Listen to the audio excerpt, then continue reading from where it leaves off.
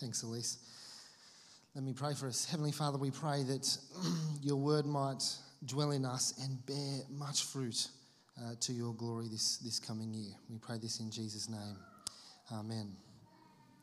Well, according to howstuffworks.com, very reputable website, the ancient Babylonians actually were the first to make New Year resolutions. And they would make promises to their gods in hopes that they would earn their favour for the coming year. New Year's resolutions have always been hopeful. They've always been hopeful. We make promises to ourselves to start doing something or to stop doing something. And yet very few of us actually keep these promises. And so I don't know how they come up with these stats, but apparently, even as we make them, only 50% of us are confident that we'll actually attain them. And actually, only 10% of us do attain them. We have all the good intentions in the world, don't we? In January, we intend to run the marathon, right? In February, we adjusted to the half marathon. By March, we've settled for the park run, okay? Nothing wrong with the park run, by the way. But most New Year resolutions sort of go in one year and out the other. See what I did there? Thank you, Ray. Thank you. Sometimes, though, the same can be said of our goals to grow as a Christian. We have all the good intentions in the world, but very quickly we find ourselves dragging our feet. Well, the new year is as good a time as any to do a sort of spiritual checkup, to sort of get our bearings, to chart a bit of a course. And so I'm going to give you a moment in your heads to plot your Christian growth on a graph, okay, just in your heads, with each up and each down representing some high or some low in your walk. And so if you can't do this little exercise sort of in the moment, I want to encourage you to do it sometime maybe later this afternoon, as a way to start the year off. So it might look something like one of these lines that I have behind me. Just take a moment to think about how it is that you've grown as a Christian. It could well be over last year. It could be over your lifetime or since you became a Christian. Have a think about your Christian growth. Which line perhaps represents where you are or where you have been.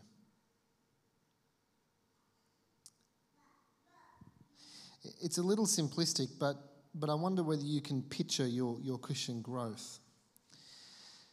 Well, here are some diagnostic questions for you. How are you travelling? How are you travelling? Have you plateaued in your Christian growth? What's your trajectory? Are you growing? Are you growing? Well, this morning we're going to have a think about the topic of us growing as believers. Because not only is that what we are called to do, that is what we're called to do as Christians, to grow as believers, but all we want to be and do here at TMPC actually relies on us growing as individual believers. It is the believers who are growing who are going to be most energetic about our vision to make more disciples and to make more mature disciples.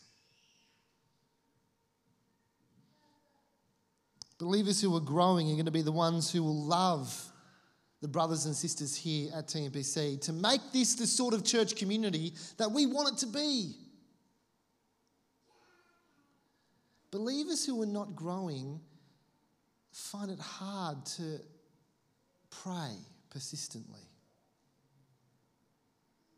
They find it hard to serve sacrificially. They find it hard to give generously. They find it hard to accept change for the sake of the gospel. All we want to be and do here at TMPC relies on us growing as individual believers. Now, most of you, I realise, already are Christians, vast majority. And most of you have been Christians for a long, long time.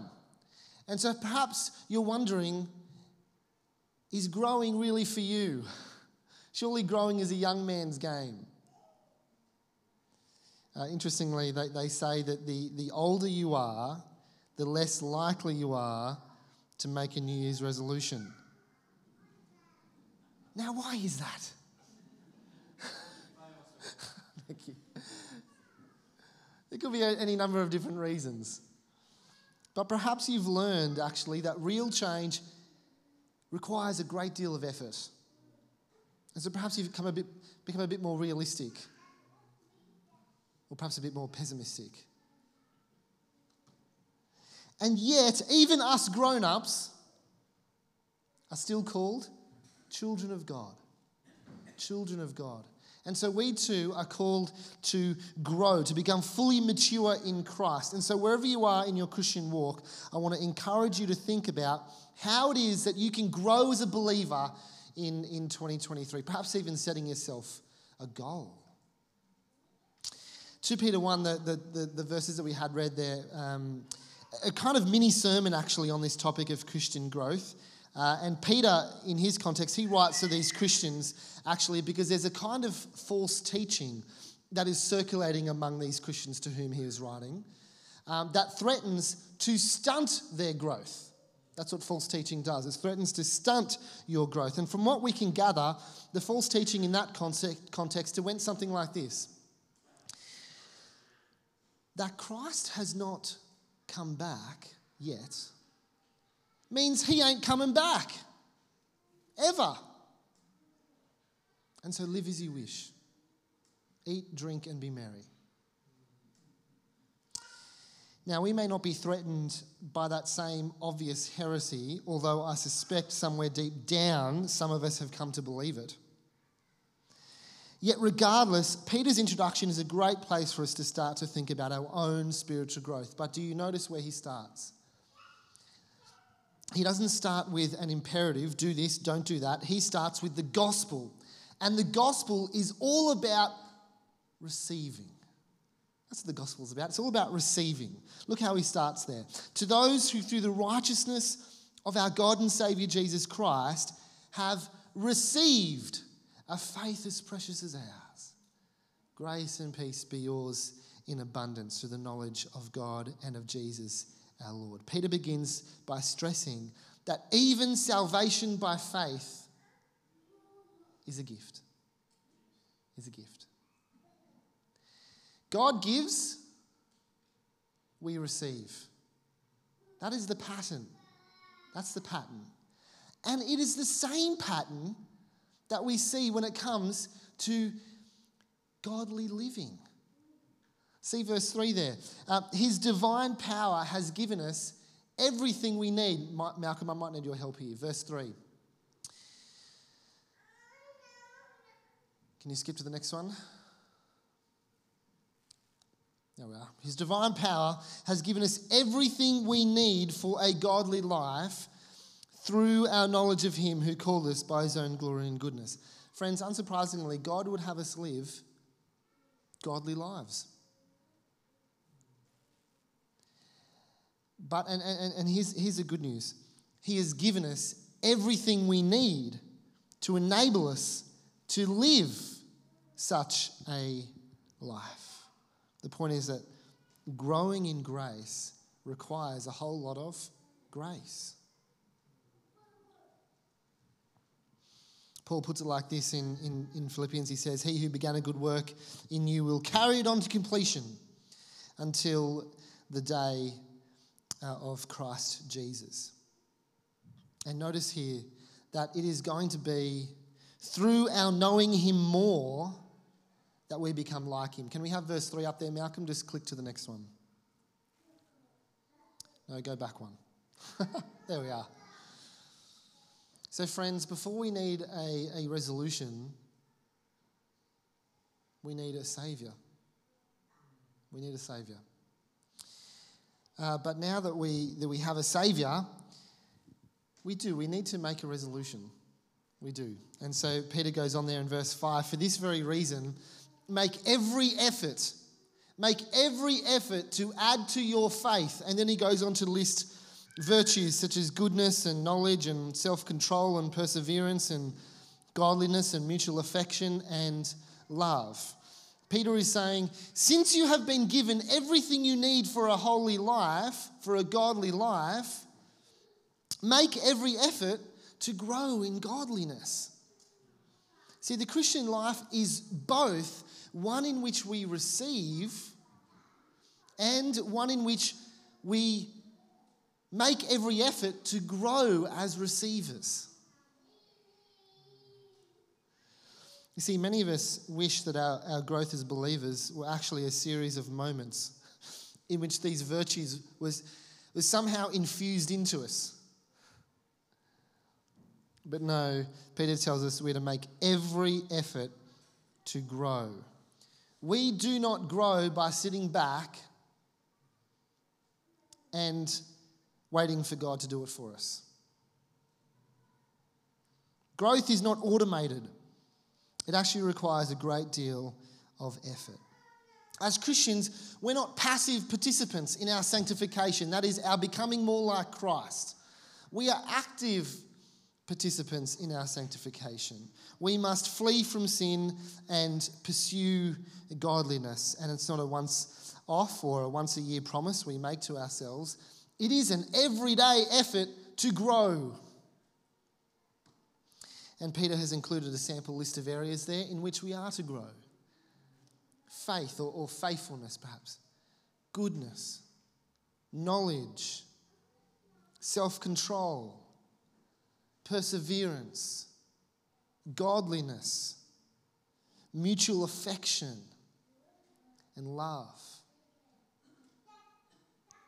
Now, if you're anything like me, one or two of those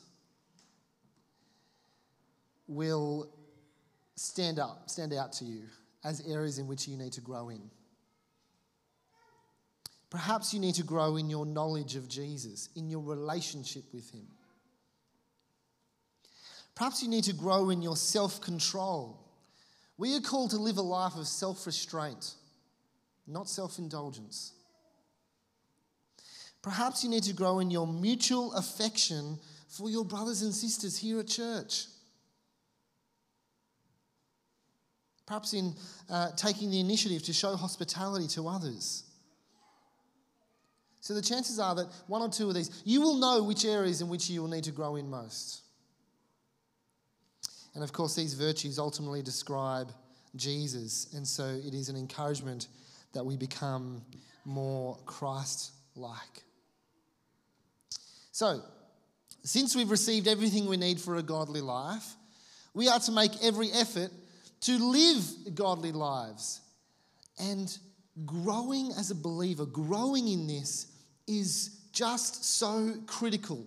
Look what Peter says next. He says, for if you possess these qualities in increasing measure, I'll say that again. For if you possess these qualities in increasing measure, they will keep you from being ineffective and unproductive in your knowledge of our Lord Jesus Christ. But whoever does not have them is nearsighted and blind, forgetting that they've been cleansed from their past sins. It is one thing possessing these qualities, okay? Every Christian possess these qualities to some degree. It is another thing to possess these qualities in increasing measure. Friends, we Christians are called to grow. We're called to grow. And if we do not, we are in danger of becoming ineffective and unproductive, nearsighted and blind, forgetting what Christ has done for us when we first came to him for repentance. By the way, this is not just a memory lapse, this forgetting. It's a willful act of ignoring the fact that you have been forgiven and living as you wish. Now, we are called to produce fruit in keeping with our repentance. That's what we're called to do.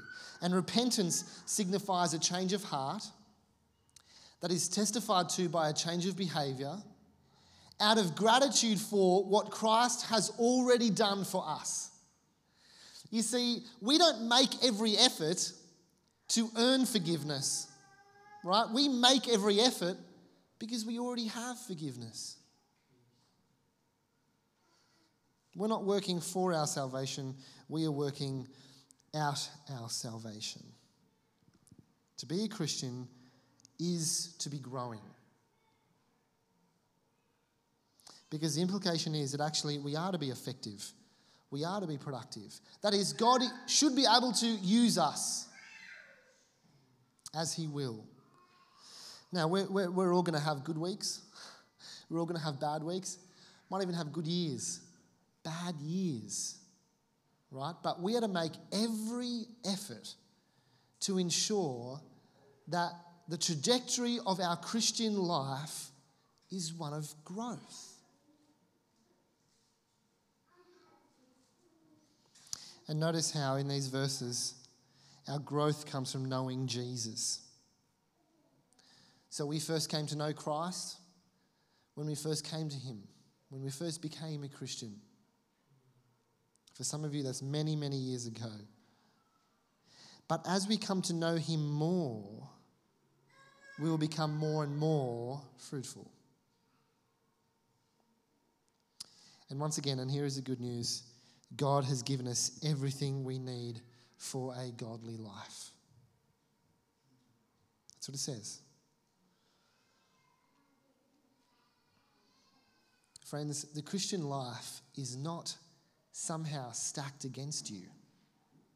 I know it can feel like that sometimes, but the Christian life is not stacked against you. God has stacked the odds in your favour. He has paid everything required for your failings through His Son.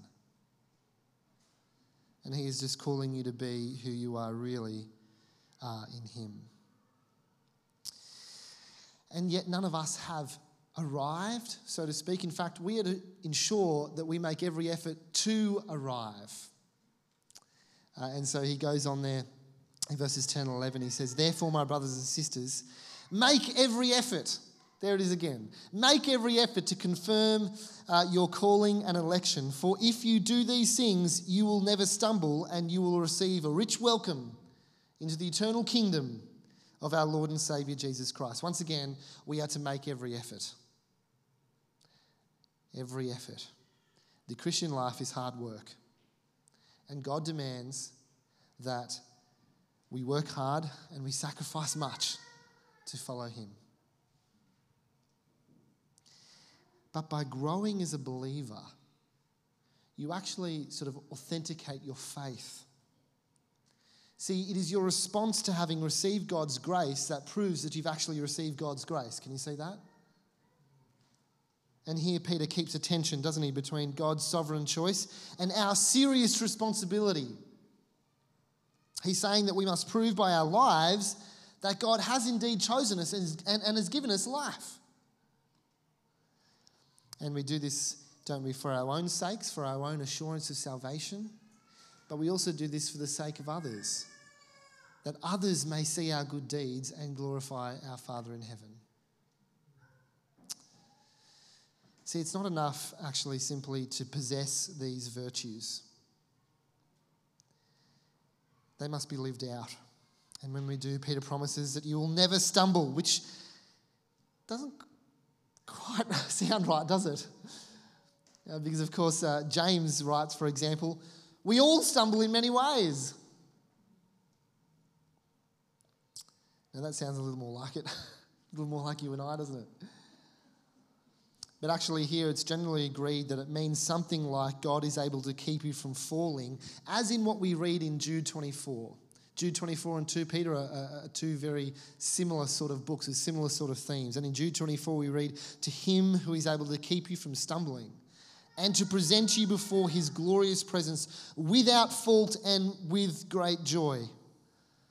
And that makes a whole lot of sense, isn't it? Because verse 11 there is a picture of a victor returning to his home city after the Olympic Games, right? It's sort of like the welcome that the Argentinian football team received when they got back to Argentina after the Football World Cup. Did you see those scenes?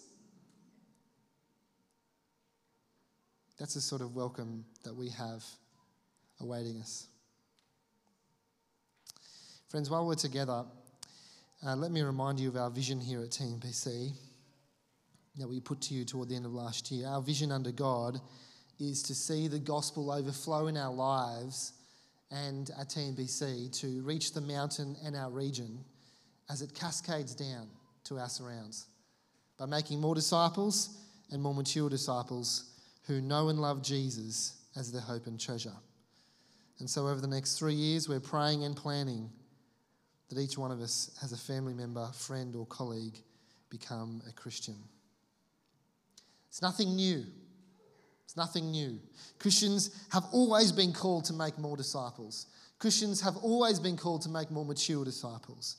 But today we've been thinking about how it is that how it is that you can make every effort to grow as a believer,